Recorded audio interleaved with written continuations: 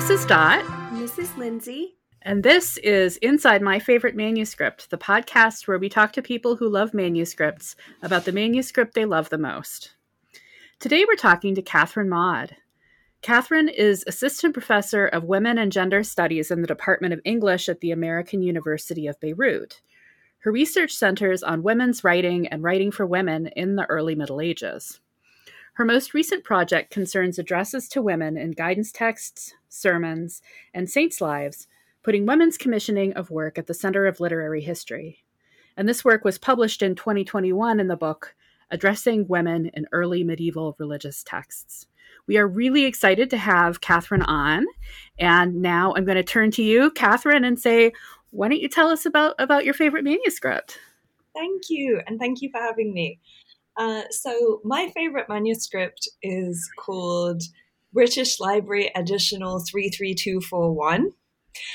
It doesn't have a very exciting shelf mark, and it's also known as the Encomium Emmae reginae, so the praise song of Emma the Queen. And I like this manuscript for a lot of reasons, but one thing about it that I want to kind of tell everybody about first is that it's very small. So the manuscript's 11 by 17.5 centimeters. So a standard paperback in the UK, at least, is 19.8 by 12.9. So it's smaller than paperback size. It's like a little manuscript that'll fit in your hands. And this manuscript, we think, was the presentation copy of the text, Encomium Emmae reginae. That's a modern scholarly title, but we think it was the presentation copy of this text for the queen in the title, Queen Emma, who was an early medieval queen. She was first the queen of Athelred, famously the Unready, and secondly the queen of Canute. And this text was commissioned by her after the death of Canute, her second husband, when she was ruling England together with her two sons. Mm-hmm. And so this manuscript is near contemporary manuscript of the text, and it was written between 1040 and 1042. So we can be quite precise about it, because it was written for her before her second son died. And so we know it was written between the death of her husband and the death of her son that she was ruling with. Because when her son died, there was a big, Edward the Confessor was her son, and he took over. He stopped ruling jointly with his mother and his brother when his brother died. And so we know the manuscript can be dated quite precisely. And so the reason I like it, apart from it being very tiny, is that the beginning of the manuscript, the first page of the manuscript, has an illustration of it being presented to Queen Emma. So it's the beautiful image of Emma, and she is seated on a throne with a very fancy crown with some kind of foliage decoration under open curtains. And her two sons are in the margins, literally in the margins of the image. So that's Edward and Harthacnut, her two sons, one son by her first husband, one son by her second husband, and they're both in the margins of the image looking in.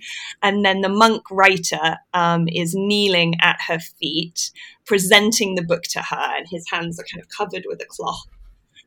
So this is one of only two images of a named early medieval woman pre-conquest. So we have lots of women, but this is one of only two named women. The other one is also of Emma. That's in the Newminster Liber Vitae. And so she, in England, right? And so she is in the front of this manuscript. And I think it's a really interesting text too, but I love this image of her, especially because the text ends by saying, and the three of them and her two sons are in... the three of them shared rule harmoniously, right? Mm-hmm. So that's how the text ends. But when you look at the image, in the image, she is very much not sharing rule harmoniously. She is absolutely front and center, and her two sons are like squished right into the corner of the manuscript image.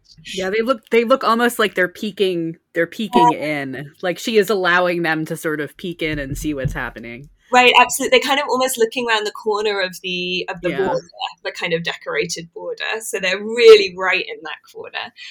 So I think that's one of the reasons, for other reasons, but that's one of the reasons that it's my favorite, because I think this image is it's such an interesting image to me.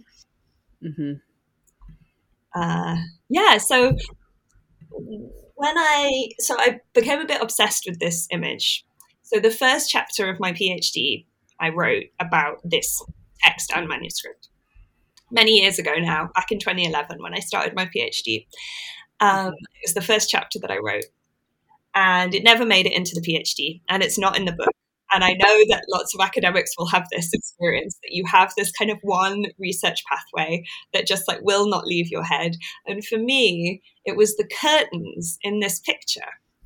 So if you look at the curtains, there's an archway over the top of the image, and there's these two curtains that part over the image, and they go through the columns. They go through the windows of the columns and then out the other side.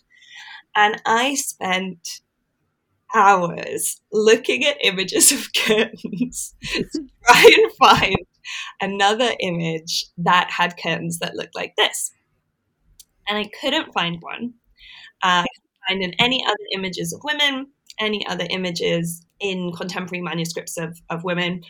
And I spent a long time looking. And then I realized that the nearest analog, or one of the nearest analogs, is in evangelist portraits of the gospel writers. Oh yeah. Yeah, right. So there's a manuscript called the Boulogne Gospels. It's manuscript 11 at the Bibliothèque Municipale in Boulogne-sur-Mer, which I'd love to go to. I've never visited. But the curtains over an image of St. John in this manuscript open in the same way, over the head of the gospel writer, of the evangelist. And he also, you'll notice, he has a book, right?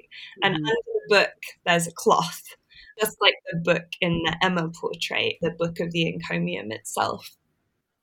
So I began to look for other analogues, and I think that the Encomium image, the image in the additional 33241 manuscript in the British Library, I think that it's a deliberate decision to make Emma look like a gospel writer. That's so interesting to do that. Because this text is like a real, it's really conflicted, and it's a text that is trying to rewrite contemporary history from Emma's point of view. So it has a story about Vane, who was Knut's father, her second husband, a story about Knut, the second book, and then the third book is about Knut's death and Emma and her sons taking over. And it doesn't mention her first husband, Athelred, at all. It doesn't even mention him when talking about her two sons, Edward and Alfred, by Athelred. It doesn't mention him at all. He's just completely washed out of the picture. And so I think that the evangelist portrait in the front of this manuscript, it looks like a gospel writer. I think it's got those kind of connotations of authority and truth. And I think it's trying to get across the sense that, you can really trust the story that this book is telling. And because we think it was Emma's presentation copy, that's an argument that's been made in the past. I think that that makes it really cool, because it demonstrates kind of how she wanted to be seen, right? You don't give a queen an image of herself that you think she's not going to like.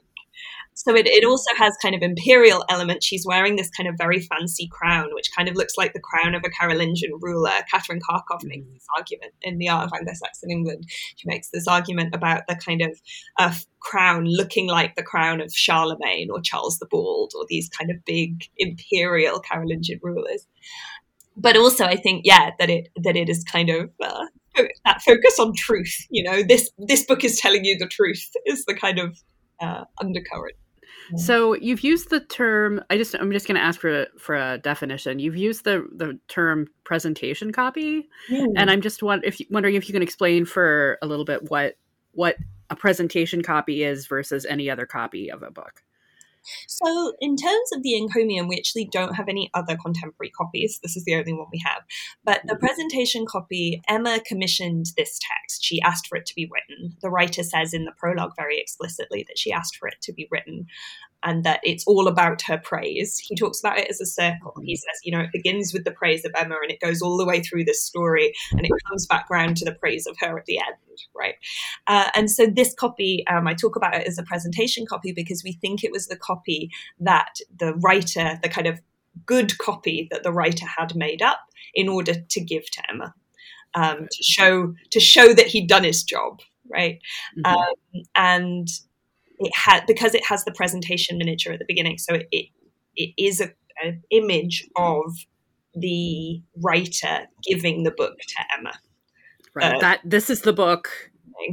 This one right here is the book that she is being given in the image there. It's very meta. Yeah, exactly. And that often happens, right? Like that kind of, that happens quite a bit in manuscripts, but we also see it there's this church in Cambridge that has a statue of the benefactor holding the church. Oh, wow. So you have that kind of, I think, medieval art, a lot of bits of medieval art's quite interested in, almost like nesting dolls. So you get the picture of the book that's being presented in the book that is being presented. Yeah. So are there other copies of this text? You said that this is the only early copy, but was it copied then later on as well? Yes. So we do have one later medieval copy, which is 13th century. And that was found quite recently. It's in the National Library in Copenhagen. And it's really interesting because it has a different ending. So I told you that this copy of the manuscript ends with, here are the happy sharers of rule, the mother and her two sons happily ruling together. We all get along so well. Exactly. Like, this is very chill. There's like nothing to see here. We're all having a lovely time hanging out. But the other manuscript, the 13th century manuscript, it's 13th century. That one, it's later medieval anyway. It might be 1300s, 14th century. But that later medieval manuscript finishes, and Edward was a wonderful king and a great son. Not in exactly those words, but that's right. And so what has happened at that point is that Harthacnut has died. He dies in quite mysterious circumstances. This is a sign. He chokes to death at a banquet in front of lots of people. Nothing to see here. No, not mysterious at all. This isn't.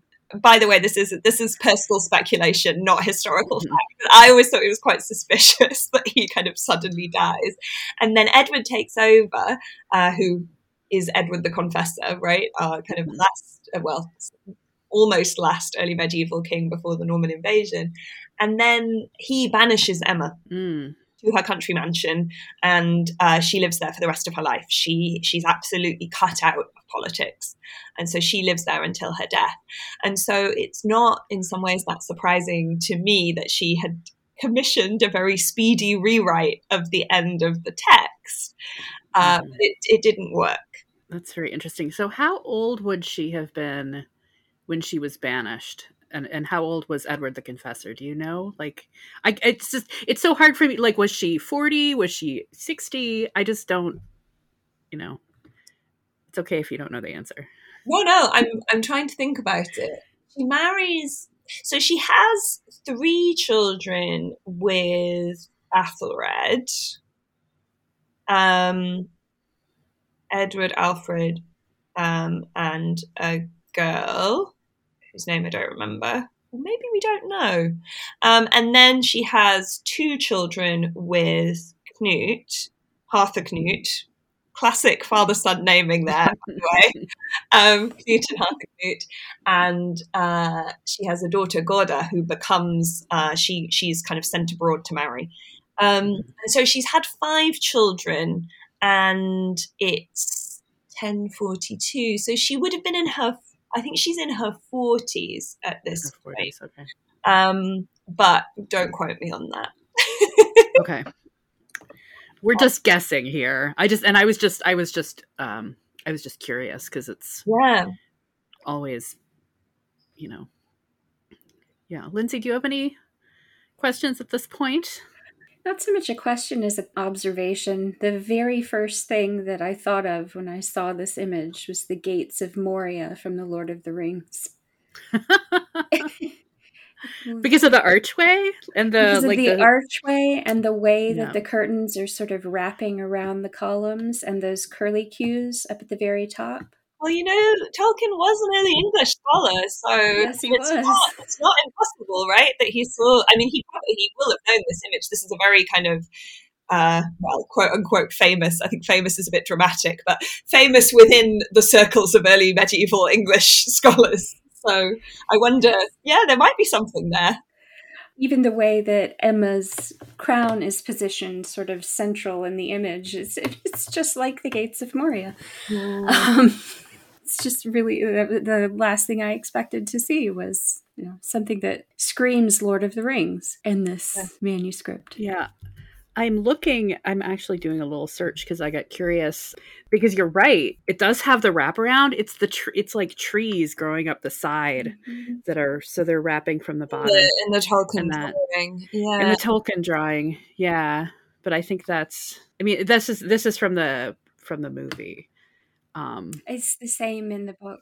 Is it the same in the book? Yeah. Because Tolkien was an early English, a scholar of early England, and took a lot of inspiration in his fiction from that. So there was a joke when I did my MA in medieval studies at the University of Leeds, and there was always a joke because Tolkien worked at the University of Leeds for many years, and the Parkinson Tower, you'll know it at the University of Leeds, is this very tall white tower with a clock on the top, and the joke was always that was the inspiration for the Eye of Sauron. The Parkinson building was like looking down upon us. I love it. I wonder if there's truth to that. I mean, who knows? I'm sure he took inspiration from like all sorts of places. So maybe so. Great. Well, I love that. I love that image, and I love the context of this manuscript too. The whole, it just sounds it's like very complicated, and it's very like we're covering almost like she's covering up, because clearly like it was not all roses and happiness.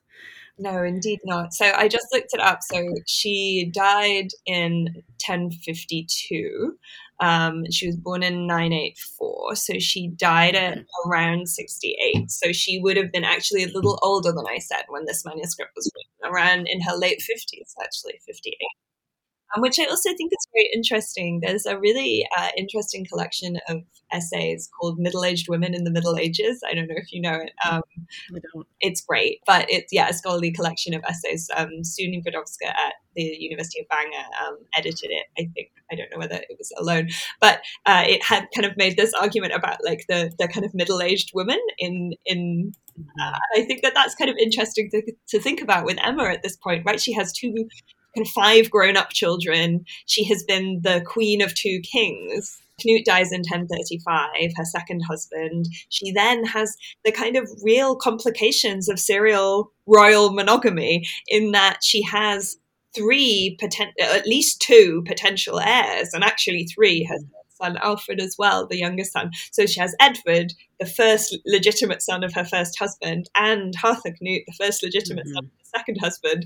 Her second husband was king after her first husband. What are these 2 half-brothers going to do, And then actually, for a while, Harold Harefoot, who was the son of her first husband's first, unclear whether wife or concubine, and he is in conflict with them too for the throne. So we have a lot of, so he would have been the half brother of her first children on the other side, and so there's like a lot of kind of complex dynamics that are going on. And I think one of the reasons I like the manuscript so much is I feel like it tries to deal with these both textually but also visually. And another way that it tries to deal with it textually is by picking out the names of all of the important figures in a different script. So in general, that in a kind of Caroline minuscule, it's a really lovely script, actually. It's very easy to read. This is why I became an early medievalist. None of that. Yes. None of that scratchy secretary hand for me, like only beautiful, easy to read Caroline minuscule. But you have a look, for example, on, let me see, so folio 18 recto, you'll see that both Spain and Knut's name are picked out in a different script. They're kind of capitalized. Oh. They're in kind of half capitals. And that's true for the whole manuscript. So all of our kind of key figures, so Spain and Knut, they're 48 recto, although in lots of other places too, you'll see Emma's name is picked out in the capitals as well. And her two sons are right at the top of 48 recto. It's picked out in a different script. And that's true, just the whole manuscript does that. And I think it's another visual way of trying to negotiate all these complicated family dynamics, because it makes it seem really easy, right? You've got Spain, you've got Knut, and then you've got Emma and her sons taking over, right? One single standard family line. But actually, obviously, that's not what was going on. You know, you had lots of half-brothers and half-sisters and competing claims to the throne. But what this manuscript is trying to do is, both visually and kind of textually, is trying to convey that everything's going to be fine, you know, this very kind of smooth transfer of power. And I think those kind of moments in the manuscript where they pick out in the capitals is really like a nice element of that. Yeah. So smooth, everything is fine. And the reason that it's smooth and fine is because you have Emma, and she is the sort of central person around which everyone else, because they're all her children. Well, I guess except there's the one who's not her child, but you know, there's that. Well, yeah, we try and you know, forget about him. We'll forget about him. We won't mention him. But exactly. So Emma is really, I think, and also the kind of legitimacy of her children to rule comes through her. Right? And so there is also that, and I think that's also what the frontispiece, that image of Emma, is trying to do, is saying, look, you know, I am important, I am a guarantor of authority and truth, and my two sons, through my relationships with their respective fathers, are kind of and especially, you know, it's kind of important for Edward, because unless he wants to skip Knut, right, who was the immediately prior king, unless he wants to skip that completely and go back to his father, who was defeated in battle, it was actually kind of a weak, you know, Athelred the Unready, we call him in modern English, but it's unrad, badly advised.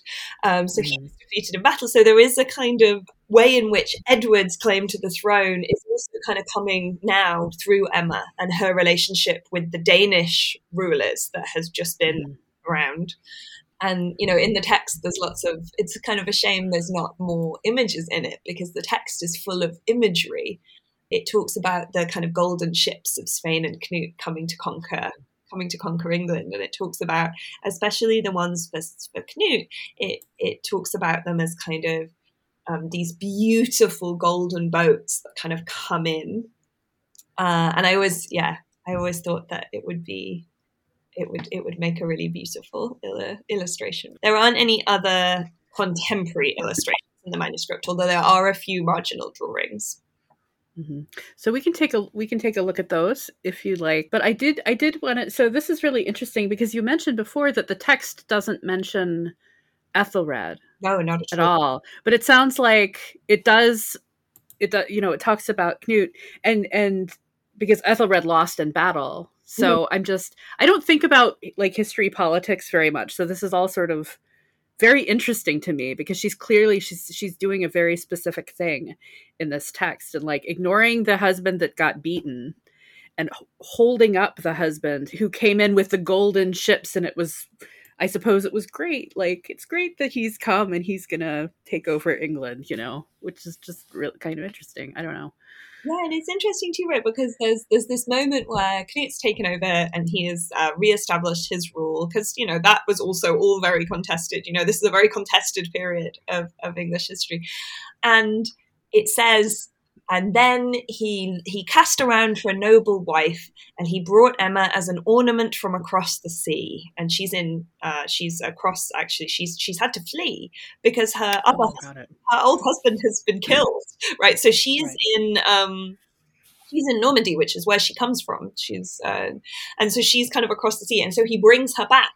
But there's no mention that he brings her back, you know, because what he's doing also, right, is by marrying the old king, the dead king's new wife, he's also kind of buying into the legitimacy through Emma.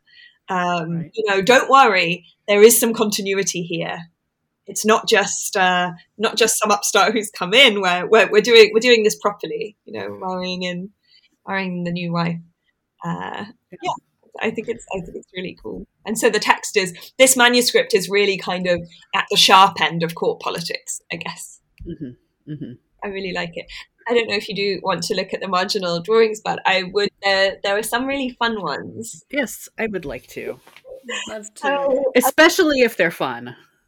Okay, so on 46 recto, there is a really fun drawing of a king pointing at the text. Oh, look at that.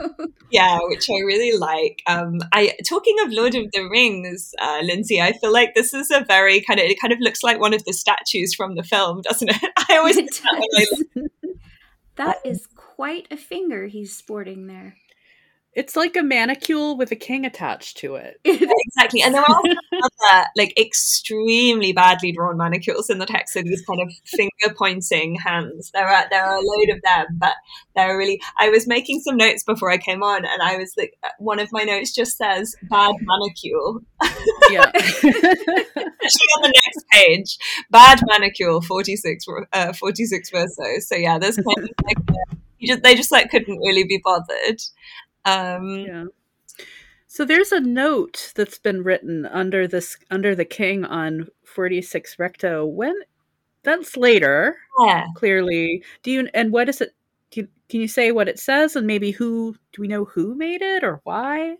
So, by the late Middle Ages, we know that this manuscript, because it says on the front leaf, we know this manuscript was at the St. Augustine's Abbey in Canterbury.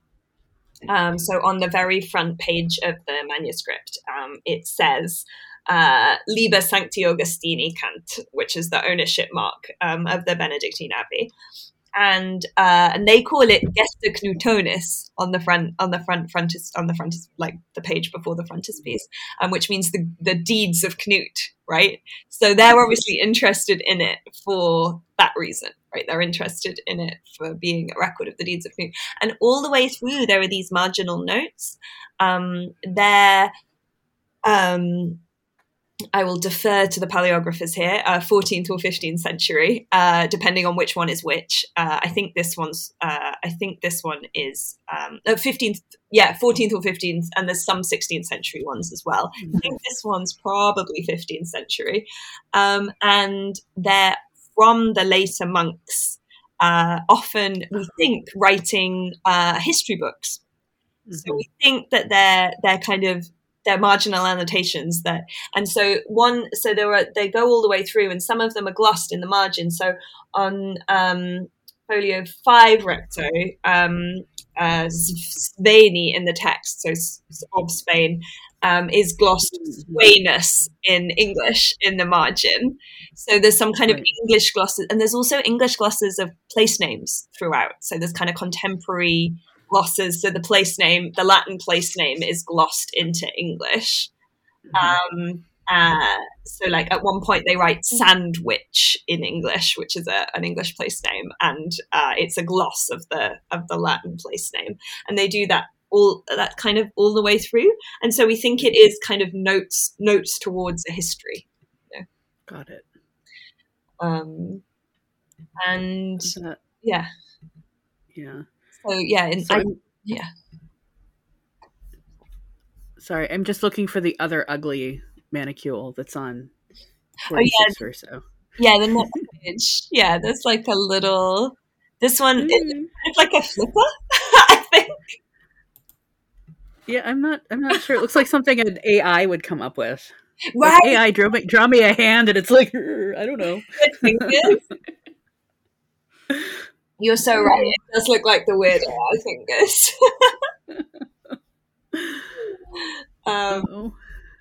And there are okay. So I'm going to show you my favorite marginal thing in this manuscript. So if you go to 60 recto. In the bottom right, there's an emoji. Can you see it in the margin in the bottom right of 60 recto?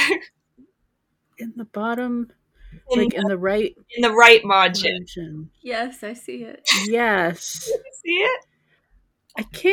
I can't tell what it is. If you turn your head, yeah, it's two eyes. Oh. Like, you know, there's that emoji that's two like surprised eyes. I think it really looks like that. Like two surprised eyes. Oh gosh. Oh, it does. Okay, now I see it. Yeah, that's funny. I can see her just like moving her head backwards forward to try and yeah, I'm like trying to find it. Oh, that's so funny. So the reason for this is if you look in the text on the same line, you see it says oculi. Oh, yes. Oh, yes. So this is my favorite. I think this is my favorite thing about this manuscript. So Alfred, Emma's second son by her first husband. I hope you're all keeping track. I should have brought a family tree. Comes back from Normandy and he comes back to England and he's caught by Earl Godwin and he has his eyes put out. Oh. Ooh. And then he's killed. And so this marginal annotation is to record the bit in the text where he had his eyes put out. So it's like the eyes emoji in the margins. That's dark. I know. That's so dark. Oh my gosh. I really like it. And it's not contemporary. This is again probably 15th century, right? And so I just love to imagine, right? We're in St. Augustine's Abbey in Canterbury. It's the 15th century. You're doing a bit of historical reading, right? You're like a kind of scholarly monk. And you get to this bit and you're like, ha! And you just little eyes in the margin, just so that when you're flicking through later, you can find the bit where the eyes were mentioned. Yeah, exactly. Oh, that's even better that he wasn't doing it. He was doing it as like a placeholder. So it's like, well, I drew the eyes there, so I'll be able to find it next time. I don't know. I love it. Maybe it's a place. I imagine it as a placeholder. That is how it. Because all the other ones are kind of like running titles, so it'll say things like Emma brought across, or Knut dies, or Duke Eric here. So I like to think of this one too as a kind of gloss of what's happening in the text, except in visual form. I love it. And that instead of making like a note with words, he, drew little, like, that's fun. That is funny. That's funny. I think it is. I wonder if he thought it was funny. I would think so. My feeling is that he thought it was funny. I think just as well because of the way that it's drawn. Like it's kind of so that eyes are drawn almost look like teardrops, and then there's like little they look like they're out of their sockets, like there's kind of sockets behind that have also been drawn in, and then it's kind of like little arrow to the. So yeah, when I look at it, I feel like this is a joke that the monk has, after a long day of reading, a joke that the monk has had with himself as his history homework or whatever. Yeah, I like it. It's little things like this that, I know I say this every time, but like the humanity of the people who are doing this. Like, they're all just people. They're medieval people, but they also read a line that says they took his eyes out and went, "Oh my gosh!" Yeah, and exactly. Kind of went tee-hee and and it's the other thing that like a few pages earlier, so 58 or so, talking of them being people, like it's sewn together. The manuscript. Oh yeah, look at that. Yeah, so I love that. But I think, if you look, it looks like it's been repaired before they wrote it because it doesn't go through any of the letters. So I don't know if it was it was kind of, you see, like the tear doesn't go through any of the letters, as far as I can tell. Right. And you can see it on the other side. It's the same. Oh, yeah. Yeah, I think you're right. And it's been mended before, before it was Before it was written on. Yeah, because the text comes. The text does come right up to it, but it doesn't go in the middle. Doesn't cross it at any point, as far as I can tell. But I think it's so beautifully mended. It's like it's sewn with more hide, I think. And then on the other side, it's been kind of glued or something. Yeah, I just think it's a really nice. They were like, "Oh, we don't want to waste this piece of manuscript." I also think, because we were talking about how it's a presentation copy, right? It's this like lovely copy for his manufacturer. But I think what this shows is that whoever the scribe was like, "Oh, she probably won't read past the first few pages," The text is in Latin, but we don't actually think that Emma could read in Latin. So okay, she wouldn't have been reading it herself anyway. So I like that. I like that kind of sewing part of it. Yeah. No, it's nice. It's a nice reminder. Like, even in this really fine manuscript, it's like, well, we don't want to waste the parchment. Right. You can do it with little bits from the edge of a bigger parchment anyway. Like it is such a little tiny manuscript. And that also, I kind of like to imagine Emma kind of carrying it around in her big pockets or something, I mean, it's definitely of a size to be carried around. Like, the fact that it's so tiny kind of implies that. Exactly. It's very portable. It's a very portable manuscript size. And there are some nice initials, but they didn't finish them. So another part of the manuscript that makes me think about the people who made it is that. So on 54 recto, there's an initial that they just haven't put in. No, it looks like there's an initial, and, well, it looks like it's been written in pencil, but I don't know if that's maybe somebody later did that. I don't know if I think that might have been contemporary, but the other initials are all decorated and colored. So I think this is space for an initial. So there's a big M, but it's not, they haven't kind of done anything with it. Right. There's also a space. So there's the M that's missing, and then there's 3 lines, and then there's space for another line, and then half a line. Would that have been rubric, like red? Is that space? I think so. So some of the other, if we can go back to the first one, so that's on 2 recto. This is actually a really lovely initial, I think. Oh, nice. It's a big kind of snaky S. And you can see that right at the beginning, it's written in a lot of different colors. So we've got a red line, a green line, a red line, a blue line. And also the actual initial is kind of colored in the background in probably what would have been a yellow, but has faded a lot, or maybe an orange. And I really like this because it's kind of like a fish with legs eating a dragon. It itself seems to be eating another one of the fishes with legs.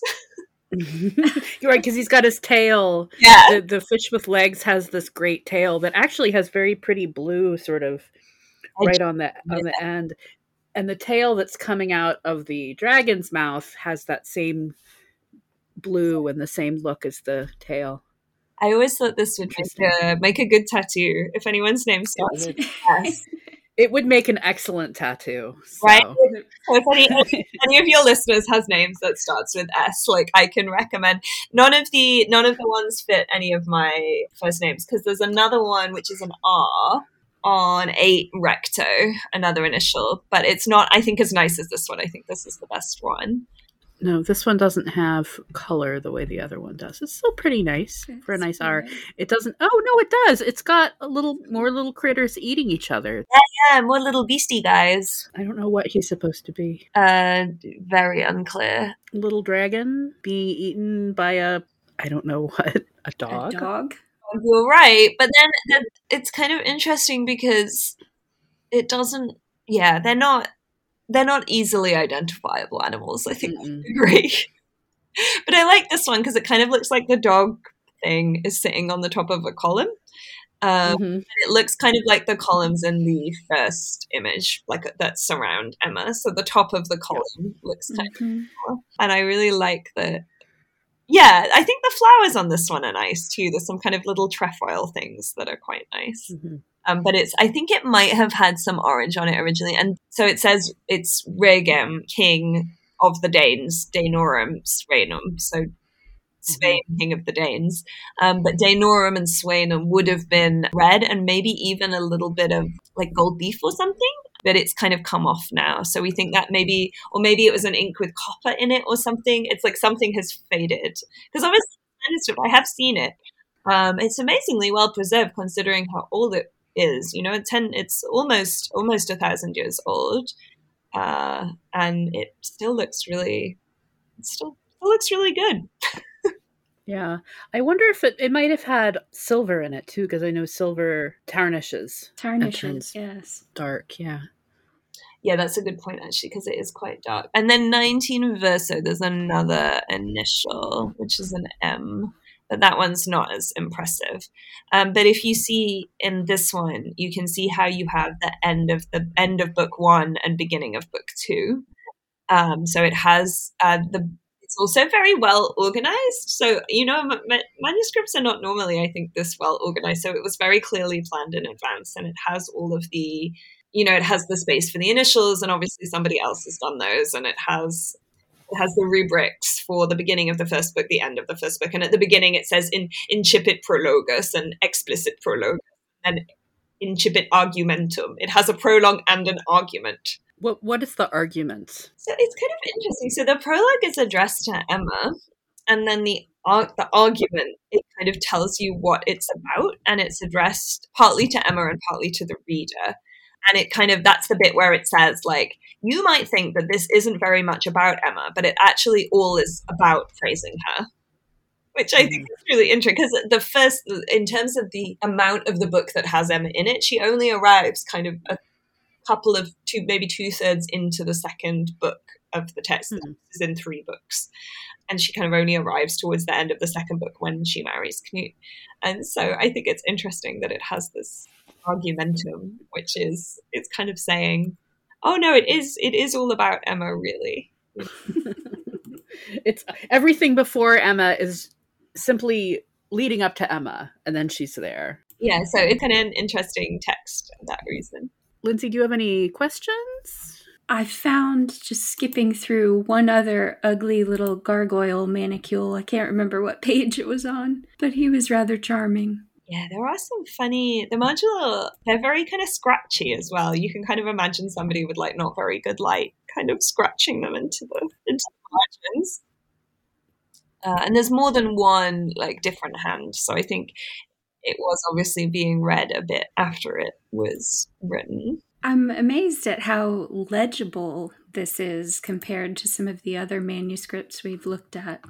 This is very readable. Why you need to be an early medievalist. They hadn't got to that point where they started writing comprehensively yet. I actually really can't, and my bibliography is really bad, so I can't read later medieval handwriting kind of at all. Like, I was looking the other day, doing a bit of work on some law text, and I was looking at some of the, like a picture of one of the plea rolls, which is the records of the court of the City of London, and I just couldn't read a thing, you know? I could read, when the Latin was edited, I could read it okay, and I was just like, I don't know where the words start, I don't know where the words end, it's impossible. I'm just so used to this incredibly kind of, it almost feels like handwriting's kind of come back round, you know, when you think of calligraphy, this is this kind of very easy calligraphy to read. And there's not that many abbreviations. There's some, but not loads. So there'll be like a line instead of writing an M at the end. And then there'll be kind of the thorn, right? So that it kind of looks like a P. One of the Old English letters, the kind of thorn, will have a line through it, and that'll be that sometimes. Okay, I have found an extremely ugly manicule. It's on 50 verso, right up at the top. Yeah, they really weren't trying very hard with these. That thumb is that's a big thumb right there. I don't know what this for. I don't know which bit of text this is. I'm trying to read that marginal note. I actually can't read it. I mean, there you go. You see, I can read the text, but I can't read the marginal notes. They're too much later. I don't know what's happening. But this is interesting, actually, because there are some more, just right next to the manicule, there are some more abbreviations in that. And some, like, very nice punctuation. There's, like, a kind of set, like, colon with, like, a squiggle in the middle, which is really nice. And there's also there's a nice ampersand. The kind of et has really already turned into that ampersand shape. I always tell my students, probably someone told you this already on the podcast, but I always tell my students that it's cool that, so the Tironian nota, which looks like a 7, is almost always used in Old English manuscripts, and it means that. But it's on the same keyboard key now, the 7, as the ampersand. So I've noticed that. Yeah, that you have those two kind of different ways of doing and in manuscripts. But yeah, I think the ampersands in this are really nice. Yeah, it's a lovely hand. It's very easy to read. And it's amazing how well the ink has survived. When I first started working, this is how long I've been working on this manuscript. When I first started working on this manuscript, the British Library hadn't digitized it yet, and now it is fully digitized. So in the last 12 years that I've been thinking about this manuscript, they've digitized it. I have one more thing that I wanted to show you. I forgot. So this image is also from that Boulogne manuscript that I was telling you about, Boulogne Sommaire Bibliothèque Municipale. And if you look at the bottom, there's an image of Mary. It's the Annunciation, so it's the angel Gabriel appearing to Mary. Oh. And this is one of the very first images in the West. Laura Setwhite-Miles talks about this in her book and in an article she wrote for Speculum, which is really good, of the Virgin Mary with a book at the Annunciation. There are only 2 Western examples that she's found before this one. What year was this? This is about contemporary with the Emma manuscript, right? Yes, so this one is, I think, latest date on this one is around 1006. So it's early 11th. Earlier. And it comes from the same monastery, Saint-Bertin, that we know the writer of the Emma manuscript, not the Emma manuscript, the writer of the text came from, because he talks about how he was there. But the reason I like this one, because it's in the same manuscript as the evangelist portrait, is that I think, that it's kind of precedent for using those evangelist signals for talking about a woman. Yeah, because we've got the curtains are doing the same thing behind the curtains and wrapping around the wrapping around the columns, and there's wrapping around the columns, and then also you've got the book, which is kind of covered with a held up on with a cloth, So I think it's I mean, we don't know it, but I think it's kind of making meaning in the same way, that image of Emma as this image of Mary. And I also just, this is a kind of second favorite manuscript, right? So I'm sneaking an extra one in. I think this is an absolutely beautiful gospel book.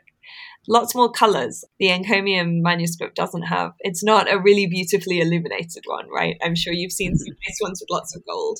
But this one is, the Bibliothèque Municipale one is very beautiful. There's a lot of gold leaf. No, it's nice. I like the other one too. I really do like the illustration of Emma at the front, and getting the context it just makes it even better, like understanding what it was that they were doing with that. Yeah, I think it has a lot of layers, because it really is her kind of, that kind of statement. And it's also interesting because if you look at the book, one of the nice things about the British Library digitization is that if you look at the book in the Emma manuscript, the image of Emma in the manuscript, the book that she's holding, you'll see the monk is holding it up with his hand and she's holding it with both of her hands.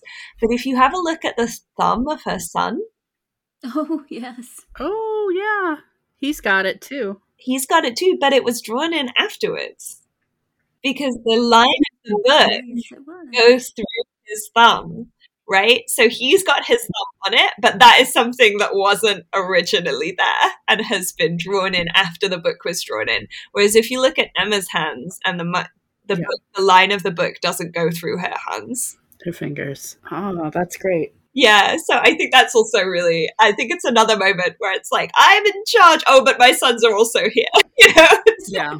Oh, better add his hand. You better add in case he sees it. Just in case. Yeah. Just in case. I don't want to make him mad. He might send me away. Sorry. I was going to say, I don't know if this happened afterwards, but if you look at the monk, you can see this kind of hole on his face. Yes. And you actually can't see that on the other side of the manuscript very well. I think it is there. I think it's been fixed, but I don't know if that was contemporary or not. Interesting. I kind of feel like maybe it wasn't and they added it in afterwards, but then also like it got broken at some point or like something bit. I've never been able to work that out, whether that was always there, that little hole, and they drew around it, like the bit that was the stitching. Yeah, I've never been able to work it out. I think that if there was a hole in the parchment when it was made, they would have used different parchment. That's kind of what I think, right? For the kind of presentation miniature, like this miniature at the beginning, they would have been like, oh, we'll use the one with the hole in for like a later. Like, no.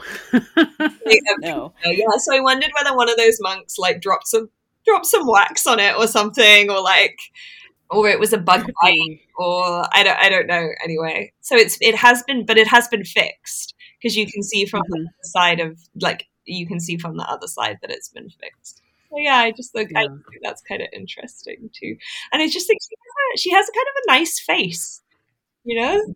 I feel like there's a lot of character in all their expressions in a way that, I don't know, other contemporary manuscripts, partly perhaps because they're a little bit more formal. So something like Benedictional of Ethelwold, which is this very kind of deluxe 10th century manuscript, it's quite a lot earlier, but it has this kind of beautiful, but lots of gold and very kind of beautiful, but all their faces are very static, whereas I feel like in this one, they are all kind of looking at each other. And I think their eyebrows are really good, especially her, like the sons both have really, really intense eyebrows.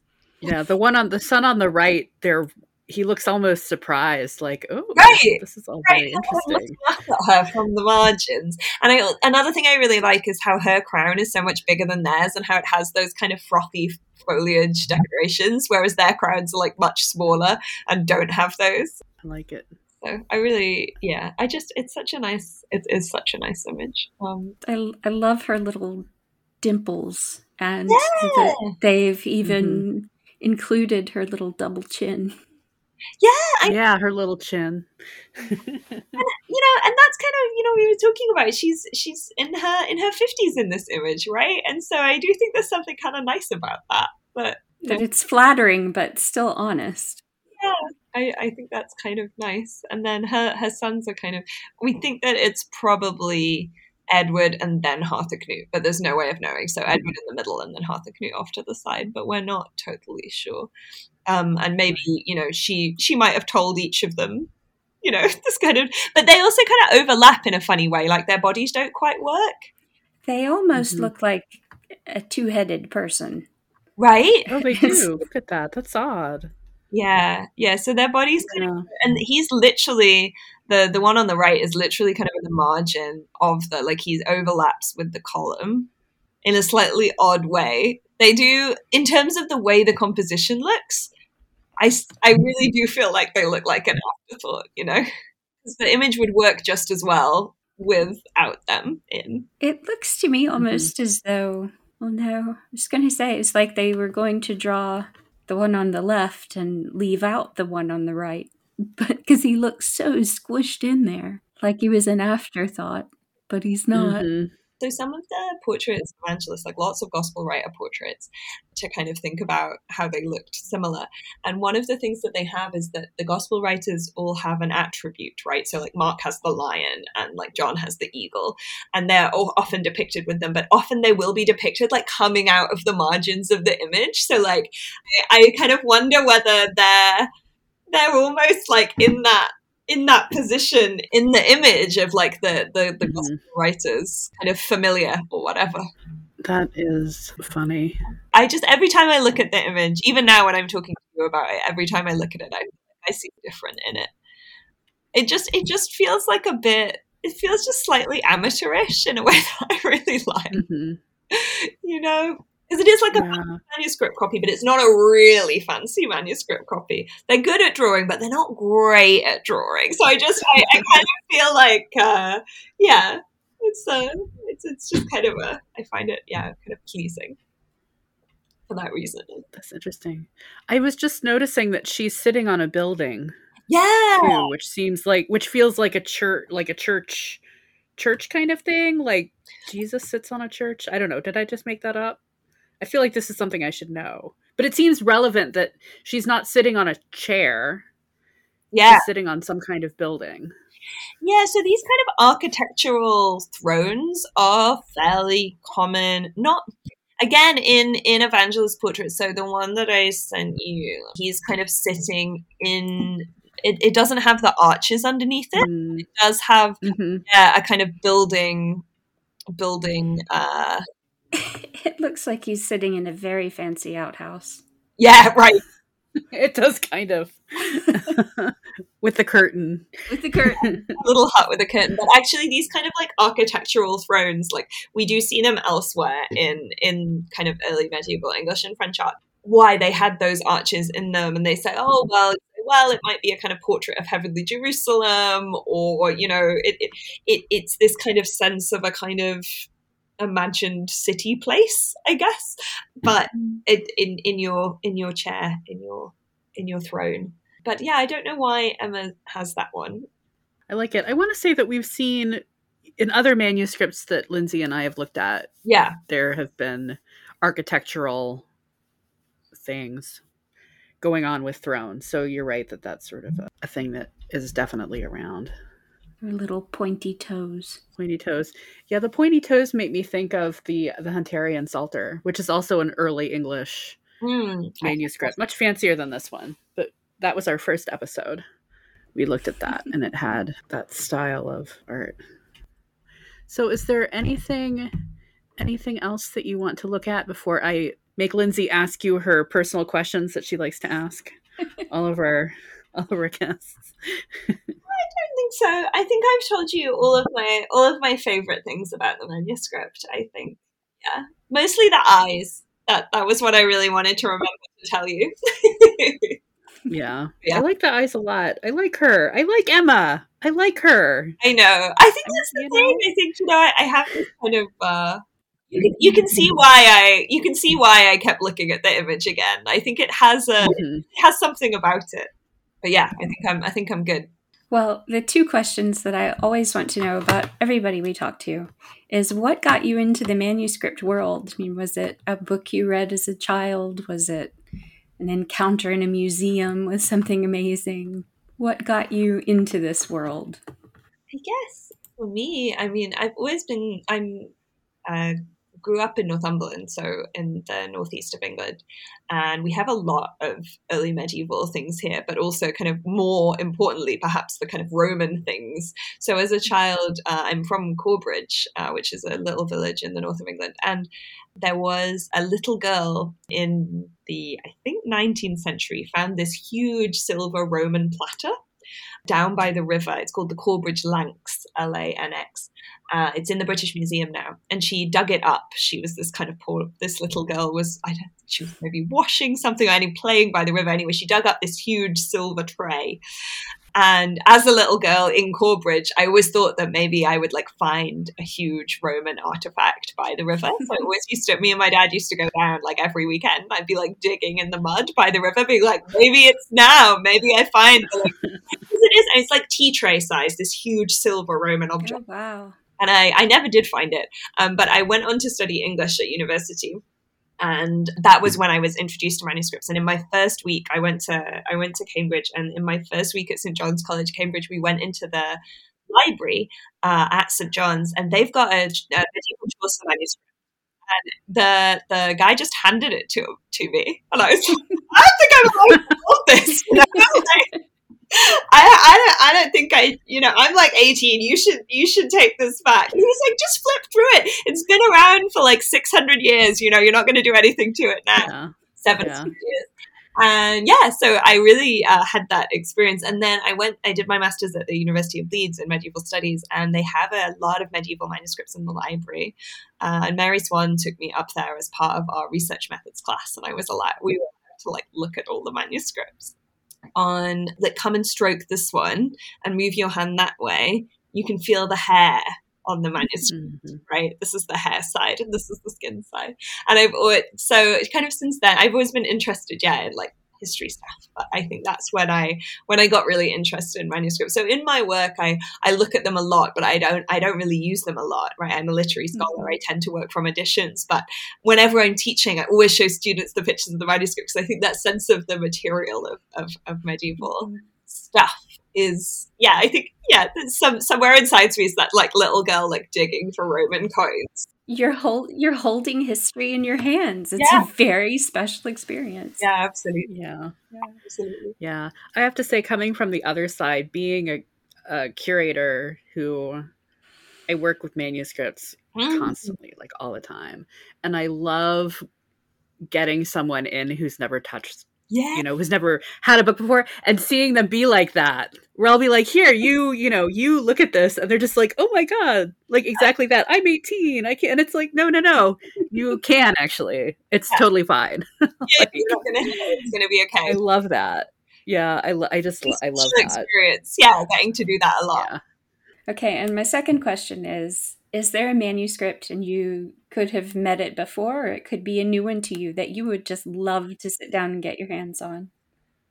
Ooh, that's such a hard question, because I actually have seen this one, right? So before I met the British Library Additional 33241, the catchily named, it would have been this one. But I have actually I've been lucky enough to go to the British Library and sit down with this one. I think that I would have to say, I feel like this is like a stock early medievalist answer, but there are two. I would really love to see the Vercelli manuscript. Yes. Manuscript of early medieval poetry and sermons, which is in Vercelli. So you also get to go to Vercelli, which in northern Italy, which is lovely. It's on this pilgrimage route. And even though I did see it when it came to the British Library's early medieval exhibition, which was amazing. So that's the other thing, is that I was in the room with all of these. It was like being in a room full of celebrities when I went I went twice, and I took my friend, and my poor friend, who is not a medievalist and not a manuscript scholar, I was like, you have to come and look at them, like giving a lecture to her, because the encomium was there. And I'm like telling her, I'm like, look, you can see this and you can see this. And then my partner has this video of me, and he like pans around. There's just like all these people behind me.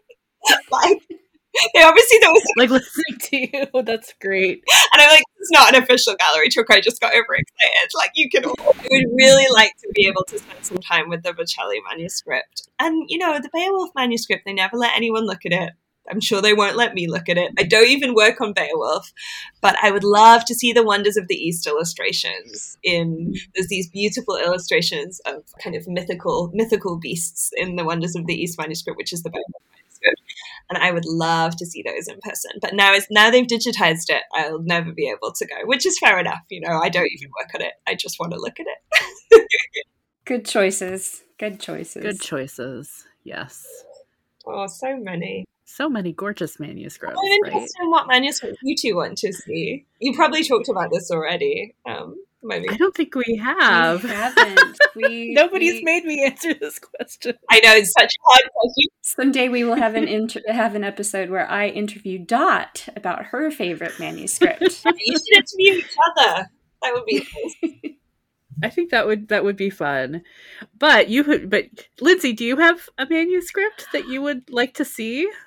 Honestly, my favorite thing in the world to see, and I look for new ones all the time, are hedgehogs depicted in medieval manuscripts. And they just tickle me. Hedgehogs are my favorite animal. I have 2 pet hedgehogs, and I just love seeing how they're depicted in art throughout the ages. What are your pet hedgehogs called? One is called Ophelia. She is the sweet one. And then I have another one who is her sister, who is extremely grumpy and sounds like a hissing cockroach most of the time. Her name is Henrietta, but we love her anyway. Yes, I've met Henrietta, and she was kind of growling the whole. She was not happy to meet me. I was like, "Hi," and she was just like, "I'm going to crawl under a blanket and pretend that you don't exist." So she's not a happy hedgehog, but no. But Ophelia, she's a sweetie. She's the one that likes to snuggle. She'll get up under your shirt and just hang out. So you want to see a manuscript that has hedgehogs in it? I want to see a manuscript that has hedgehogs in it. I'm not picky over which one. Okay. That's really cool. Oh, God. I should have come up with an answer for this by now, considering this is what I make people do on my weekends. I think maybe the Luttrell Psalter. Yeah, I'd love to see the Luttrell Psalter. Yeah, just because it might even have hedgehogs in it. I don't know. I bet it has hedgehogs. Yeah, but and I actually, I've seen it because I didn't actually get to that exhibition, the big exhibition, but I've been to the BL before that, and they had it on in a case, and so I was able to see it in a case, and it actually affected me very emotionally, which is weird because it's not my favorite manuscript. Like, I don't know, it's so interesting. It's got, little, like, weird little, like, the weirdest monsters. Like, there are weird monsters in a lot of manuscripts. Like, the Luttrell Psalter has, like, the weirdest guys in there. But then it's also got the sets of illustrations that are like pastoral life, let's go get some horses, and it's just, I don't know, it's just so really weird. And it's a Psalter. Yeah. It's like the Psalms. Who cares about the Psalms? It's got all this interesting stuff in it. The Psalms full of monsters. I love that. Psalms full of monsters. Yeah, I guess keep you going while you're looking at the monsters. Mm-hmm. Yeah, just, I don't know, makes the Psalms, adds interest to the Psalms. I think so. Well, this was really fun. Thank you so much. Thank you both. This was great. I really loved learning about this manuscript. This is one I'm going to be thinking about. And I really loved learning about Emma herself. What an interesting lady. Yeah, she's super interesting. I gave this very poorly received conference paper in which I was like, well, there's one manuscript of Beowulf and one manuscript of the Encomium. Why are you all reading Beowulf? I mean, that's a legitimate question, I think. Obviously, the answer is... I'm sorry your audience didn't appreciate that. Obviously, the answer is like, there's dragons and it's a poem and it's like really fun, but like, I like... The Encomium is not that fun to read. I mean, it's also in Latin. But I think, there are kind of like reasons to do with like, misogyny that we read Beowulf, like the poem about loads of dudes, and we don't read the Encomium, which is it's a similar time period. They were equally important at their own time if we, go to talk about importance in relation to manuscript survival. So I don't know, like... I mean, it was a deliberately provocative conference paper, but I think I had a point.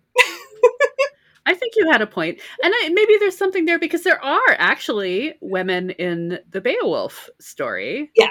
And I don't actually know how much attention... I have written a paper about them. Actually, my first published paper was about the women in Beowulf.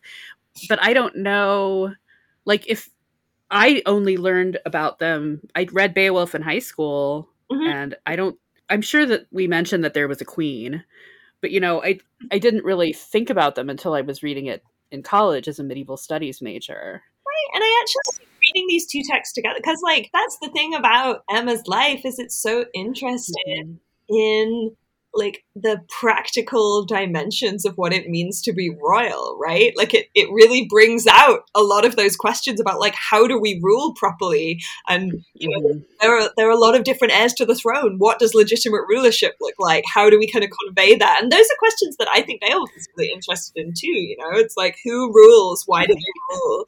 Right? And obviously not, like, immediately, but they're not. I mean, Beowulf has been compared to weirder things, I guess is what I would say. Yeah.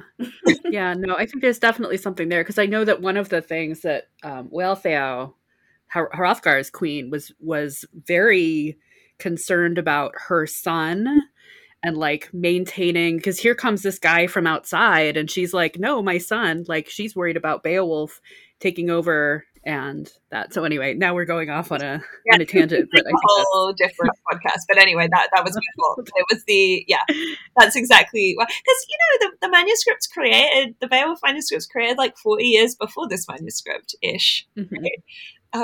Obviously, can argue about the date of Beowulf. We can't start that, but let's not go there. The actual manuscript is contemporary, right?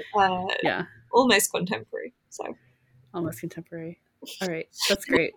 Okay, we should stop now. But thanks again, Kathryn. This was you both. This was really fun. I had a good time.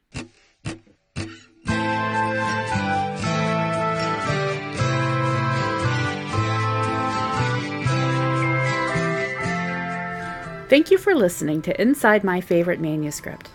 Please, if you enjoy the podcast, leave a rating or a review at Apple Podcasts or wherever you listen. Our website is insidemyfavoritemanuscript.tumblr.com, and there you'll find posts for all our episodes and a link where you can contact us directly. We'll be back again soon with another conversation about manuscripts and why we love them.